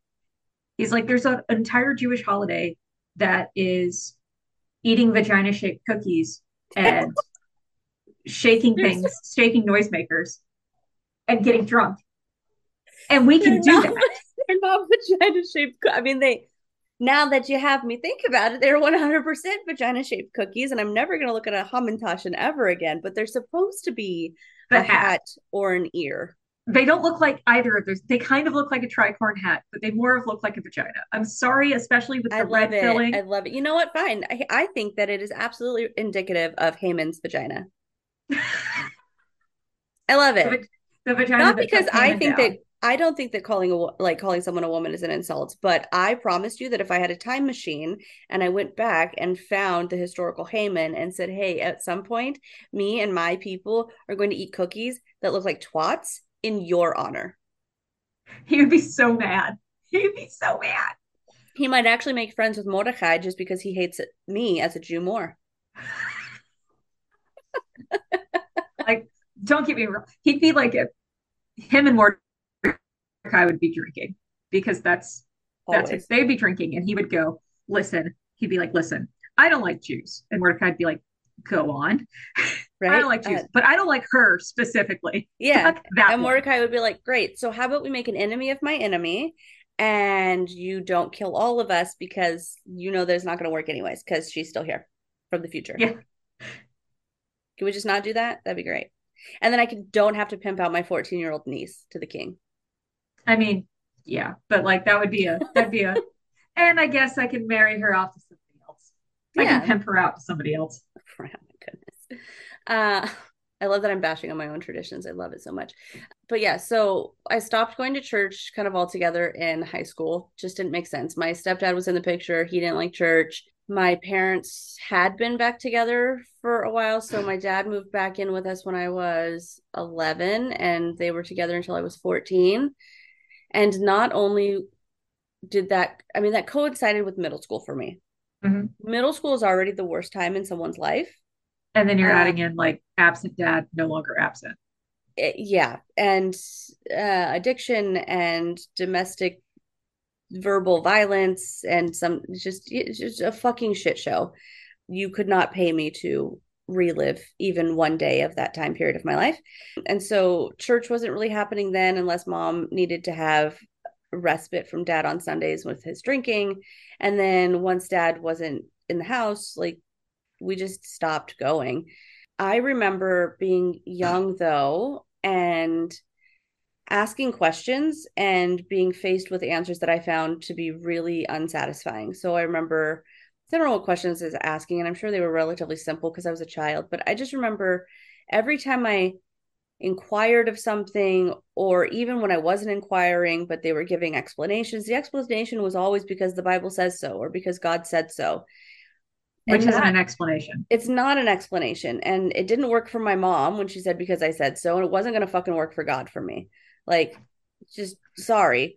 Like, if I don't let my mom get away with that shit, I'm not letting you get away with that shit. Like, I have a much closer relationship with that broad. She actually feeds me. You don't. I'm going to need an answer. And so, and it just, I don't know. We were learning passages kind of out of order and for no seemingly good reason. I was like, why do I need to know John 3:16? I got it. Like I see him on the cross. Like, why do I need to know the passage? And then other passages just didn't make any sense because you're doing it out of context. So it's just like memorize these five passages. I'm like, but what do they mean? And he was like, it's the word of God. And I'm like, I get Not an that, answer. but why do I give two shits about what Corinthians has to say about anything if you're not telling me where's it at?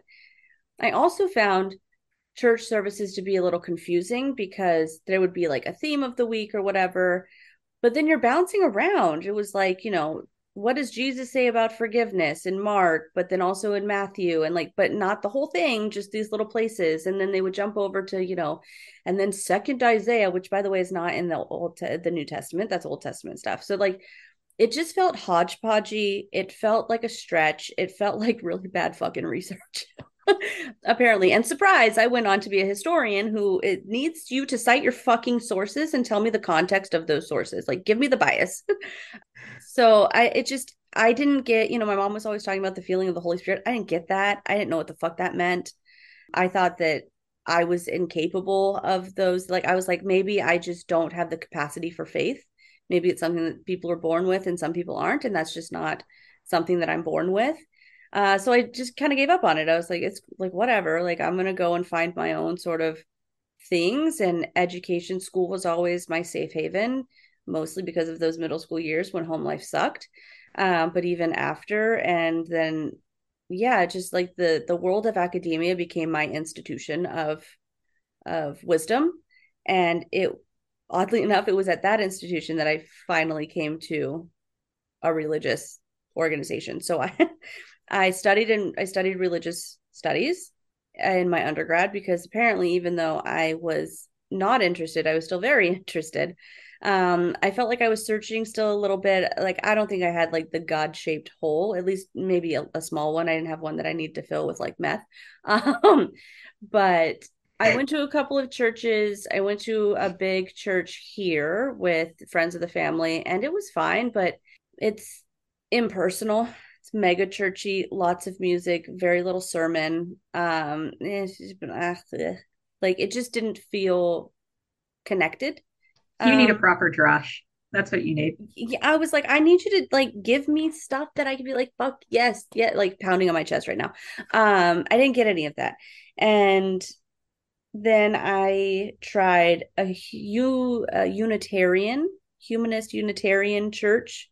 Universalist Unitarians, Yes, yes, the that's the weird humanism cult. Yeah. yes. Okay, cool. So I tried that, and the most interesting thing about that was that they did a retreat at it's like Deer Park Ranch or some shit in Mhm. Northern California, where Thich Nhat Hanh he's the founder of this place, and once a year they do their retreat while he's there. So I was much more interested in the fact that I would be able to see this like Hindu Booty yogi god like person and get insight from that tradition than anything that the fucking Unitarian, humanist, universalist, whatever the fuck it was, were doing. It You know, also they do have the name mitzvah style ceremony when kids turn 13. They have like a research project that they're supposed to present in front of the congregation. mhm, And it's like their first formalized argument. And interesting. they become like voting members of their That's cool. congregation. I'm not opposed to that. I'm not opposed to it, but I also think it's interesting. But I think that that's part of it is that like because they're universal Unitarians, the idea is that they pull from the traditions of All the the traditions. universe, right? Yeah. And are sort of a hodgepodge, which one was attractive to me. I was like, I'm a religious studies majors, and there's things that are attractive about different things. But again, going there, I just felt like I don't know, the things that were exciting was being able to go to retreats. I wanted to meet more people, and it wasn't I don't know. And they had a lot of like social outreach, and I was really excited about that. Like on Thanksgiving and on Christmas Day, they hand out food to victims of HIV, right? Like community, like Yeah. homeless HIV communities. So it Mhm. was just like the funny thing about it is like the things that I found most attractive about this group were the things that are like Jewish tenants, right? Weird. Yeah. Weird.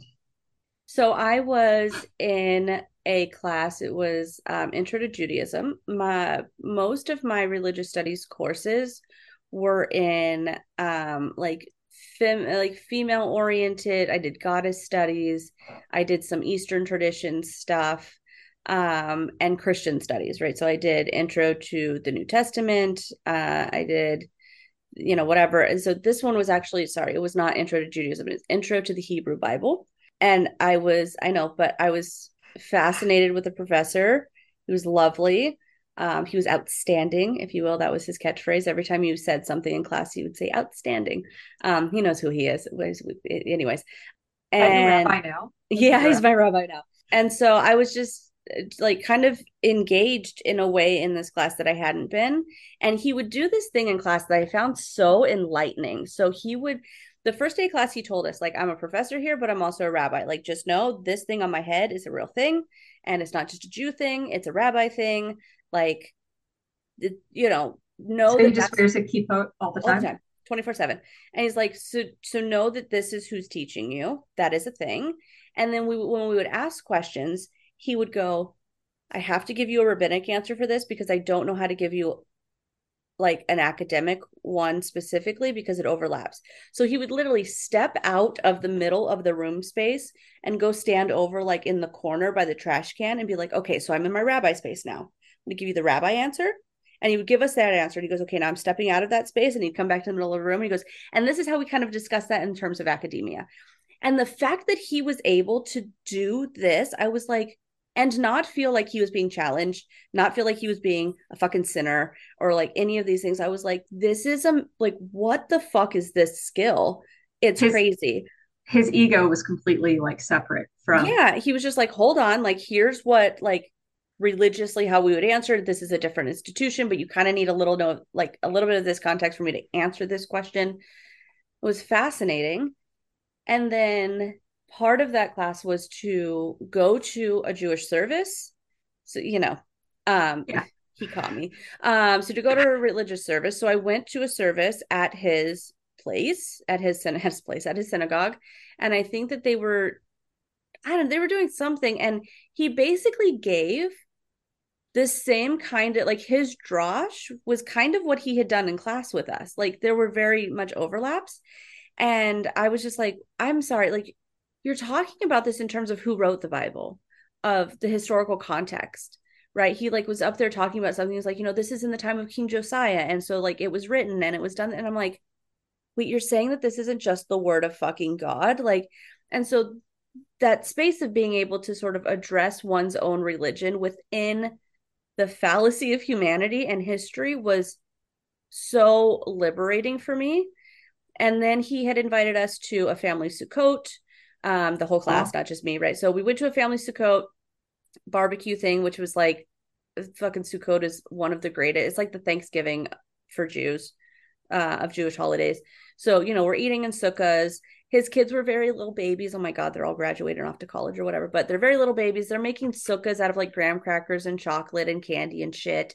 And it was just like being in this space, I was like, this is what a potluck should have felt like.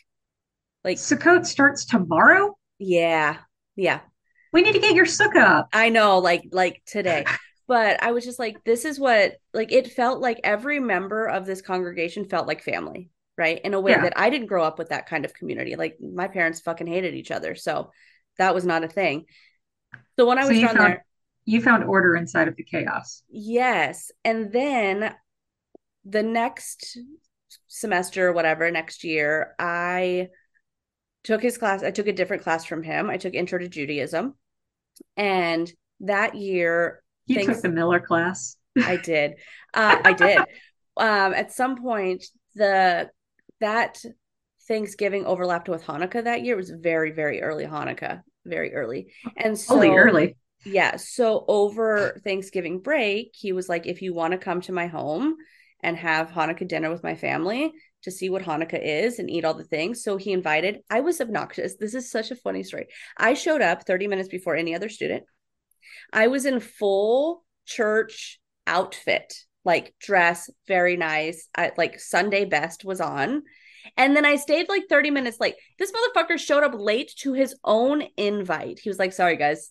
I had to pick up a kid from the piano. And I did not That's know the what most Jewish thing I've I was like, ever I didn't know what heard. Jewish standard time was, let alone rabbi standard time. So I was just in his house with two of his kids and his wife and his mother. And the only student, we're just chit chatting. And I'm just like, I'm his student. He said to come over. Can I help? What is Hanukkah? All the, which is so funny because like I love like Jen is basically my like surrogate Jewish mother now. That's his wife. But yeah, so I was drawn to the community. I was drawn to the traditions. The dinner, his kids, he has four kids, and each one of them like said a different blessing, and they Aw. were lighting the candles, and they have themed nights of Hanukkah. So instead of just getting like any gift every night, they have a theme. So like they have a book night, they have a toy night, they have, a clothing night, they have, a food night, whatever it is. So like that's the theme of the gift. And his oldest daughter, who is now I think a junior in college, um she was telling us that she was telling me all the steps, all the different nights. She goes, and one night we don't get gifts. And the rabbi was like, you know why don't we get gifts on one of the nights? And she goes, because we donate our gift to family in need. So one of the nights they just don't pass out gifts because they used that money that they would have gotten the kids on their gifts to for a family in need. And I was like, what is this fucking wholesomeness that has not, like, there was no talk of God. It was just, we light this because these are our people, this is our tradition, like, Baruch Atah Adonai, I guess that was God. But like he's telling us about the food and like all the things, and I was just like, It's God, but it's also a cultural connection. Like it was I absolutely. And I I know can't, the prayers a little bit. I have yeah. no interest Well, in and like God. I don't know what it was, but I feel like it engaged my soul in a way that I was like, I have to be like, I was jealous. I was like, I wish I had been born into this tradition. Like I wish I had been born into a family that these were the values, that this was the things that we did. Because there's so many fucking Jewish holidays that I was like, there's so many traditions in meaningful ways that have answers that you can ask questions to, that have the full story, that kids can be involved in as well as parents. Like it's not fucking bullshit. Except And for shake this lemon and palm frond for God. Like that it, one doesn't make any that sense to me. it does not, but I guess it makes up for the fact that we get to whip each other with green onions on Pesach. It's a I haven't Sephardi heard that one before. it's a Sephardi tradition. So you take the green onion, and before you eat it, you go around and you whip each other with it. And it's supposed to remind us of the lashings that we got as slaves. But we let the kids do it because they think it's the funnest fucking thing in the world that they get to beat the shit out of their parents. I can't say they're wrong. Yeah, exactly. So at the end of my undergraduate career, it was the last, I was taking this class. It was my last semester. I was going to graduate after this. And so I went to his office hours and I was like, it's like, I have a question for you. And he's like, okay. And I'm pretty sure he already knew me as like the mild class hole because I had all the answers and I was bright and shiny and wanted to know all the things. But I told him, I said, can people convert to Judaism? And he was like, of course they can. He's like, why wouldn't they be able to? And I said, well, because professor, Judaism is an ethnicity and I can't convert to African American. So I thought I was also barred from the Jew thing. And he was like, that's sweet, but absolutely not. He was like, you're either born a Jew or you come into it through the tradition. And so I was with Topher, but we weren't engaged yet, but we were talking. I knew that he was the one, like the person. It sounds Oh, so sweet, but like whatever. We went ring shopping. We knew that we were going to do the thing.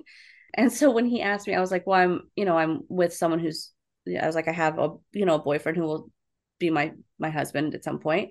And he goes, well, like, what is he? Or he said like, who is he or something like that. And I was like, well, he's a goy. He's like, that's not what I meant. I just meant like, who is this person? I was like, oh, right.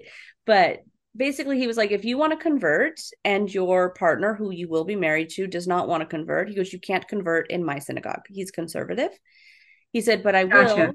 put you in touch with the rabbi at the Reform Synagogue. So I went and I met with the rabbi who I now work with as well. I met with her and I like her. I love her. But there was like, I wanted to work with the one that I had already had a rapport with. And I really wanted Topher to at least give it a shot. So, but he said that he wouldn't, he's like, I can't do any conversion with you while you're my student. Like, that's a conflict of interest. That seems wrong. Like, I will point you in the right direction and wish you luck and you can come to my synagogue, but I can't be your rabbi. So I waited the 3 months till I graduated. And I think it was 2 weeks after my graduation that I made an appointment with him and I brought Topher with me. And I told him, haha, bitch, not your student. Still stuck with me though. Hi. I told him I wanted to do Hello. it. I told him I was on board. I was all bright eyed, bushy tailed about the process. And he turned to Topher and he said, well, how do you feel? And Topher was like, I don't know how I feel. Like, she wants to do this. I figured I'd at least come and meet you. She said that you're cool, whatever. And Rabbi told him, he said, you don't have to convert for her to convert. It's not a problem. She can convert, maybe not with me, but she can actually become a Jew. It's not a problem. He goes, and interfaith families are not a problem. He goes, you guys can have a lovely, beautiful interfaith family life. However, there will be moments in your children's lives that you won't be able to participate because you're not Jewish. He goes, so there will be moments in your children's lives where you feel like the stranger in the room.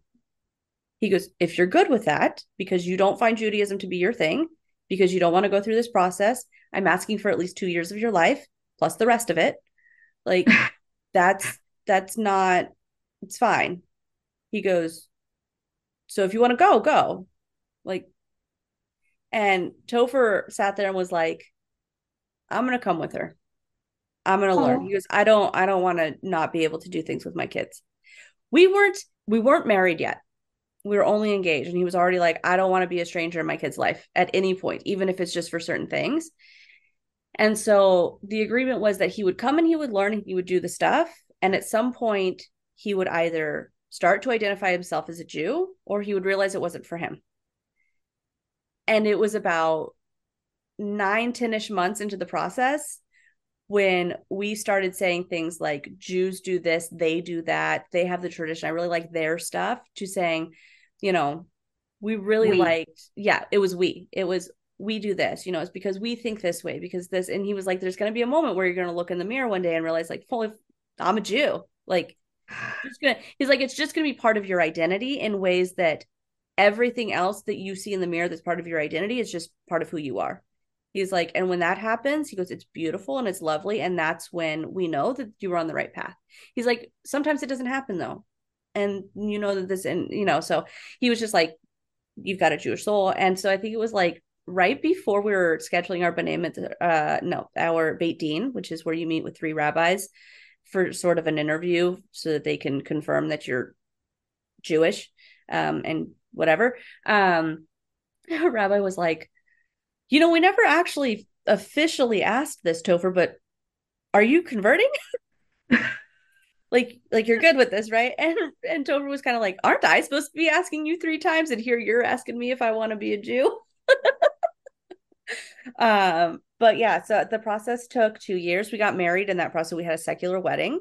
We will have a Jewish wedding at some point. I will make sure we have a Jewish wedding at some point. I at least want a ketubah. If you are comfortable waiting, it should be after Liam's bar mitzvah, after Yeah, baby boy's bar mitzvah, so yeah, that he can be like one of the people in the process. this is true. Yeah. But yeah, it's just home. It's the people. It's the things are just pragmatic. They make sense. Nothing is overly complicated. And when it is overly complicated, we can talk about it, right? Like, and we can push back in ways. Like, the conservative movement is one that says you conserve the tradition so that you can break the fucking rules, right? Yeah, But you have to know how to follow the rules in order to bend the rules or push them. But there's meaning to the push. It's not just, I don't want to do it, right? Reforms a little bit in that space for me. We don't throw everything out and just kind of, but also not anything out. You know what I mean? Like, there's that space. yeah, Conservative is mostly, it was established as a feminist sort of Jewish movement yeah, because because they wanted women to be able to be full and active participants in their religious life. exactly. So there's so much feminism that is sort of built in, or sort of like the equality, really, because feminism doesn't mean women are superior. It means the equality of both genders. So my daughter wears a kippah when she goes to services if she wants, because she's fucking allowed to, right? Women go up to Torah and read and have blessings over Torah, right? Men and women sit together in my synagogue, in my congregation. So those things appealed to me, and whatever. But yeah, that's my convoluted, crazy little story of starting out as a Mormon, having a moment of Baptist, Methodist, Christian stuff, and then being a And very then finding misspent. two. Yeah, I did a lot of like that, like party girl misspent youth for a little while, and said, fuck that dude. And then I found tradition. And It's I love fair. it. I'm so enmeshed in Judaism. It's ridiculous. Like, I teach at 2 different institutions. My master's thesis was on Jewish women and ritual practices. Like, I can't imagine myself not as Jewish. One of the funny things is that our mutual friend has taken pictures of all the Judaica in my house. And Yeah. she's like, this is a Jewish home. And I'm like, no, this is an atheist home. I get to embrace the traditions that I want. And I Yeah. found family within the Jewish Yeah. traditions. Doesn't Absolutely. mean I'm a Jew.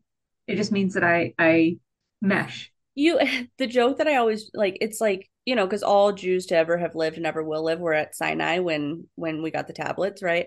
And I always joke that I saw you at Sinai, but like I don't know if I saw you next to me or if you were just like kind of down the way peering and being like, what are those people doing? They seem cool. The fuck are they? What You're is like, that? yeah, we're like, that seems fun. That's fire, smoke. Some dude walking down, the women sitting in the back because they can't come and see the face of God. I don't know, like you were at least in the background with us, being like, "What's going on over here, guys?" I was a nosy neighbor. Yeah, I you were was the like nosy neighbor. the nosy pagany witch that was just like, "What's What's up, happening? guys? Hey, How's what it what going? what snackies you got here?" I was one of the ants in Practical Magic. Yes, 100%. I mean, and to be honest with you, like we were definitely witchy in past lives. And I'm okay with saying that because Jewish witchcraft is a thing. You Suck did it. your entire thesis on it. Yes. 100%. Lots of healing magic and cutting of roots, which makes sense because all I want to do is hang out in a garden and grow things and kind of do Eastern medicine with Western medicine. I'm not that crunchy, You're not a but crazy person. Yeah. I'm not a crazy person. You can Western medicine the fuck out of my kids. I'm good with it. Give But them all the vaccines. yes, but I also think that there's a space for things like, Lavender for Eastern. headaches and Exactly. peppermint Um, for nausea and all that. Yeah. yeah, Okay, you need to get going. I do. So Um, this has been a fun long episode. Some of it will get cut, most of it won't.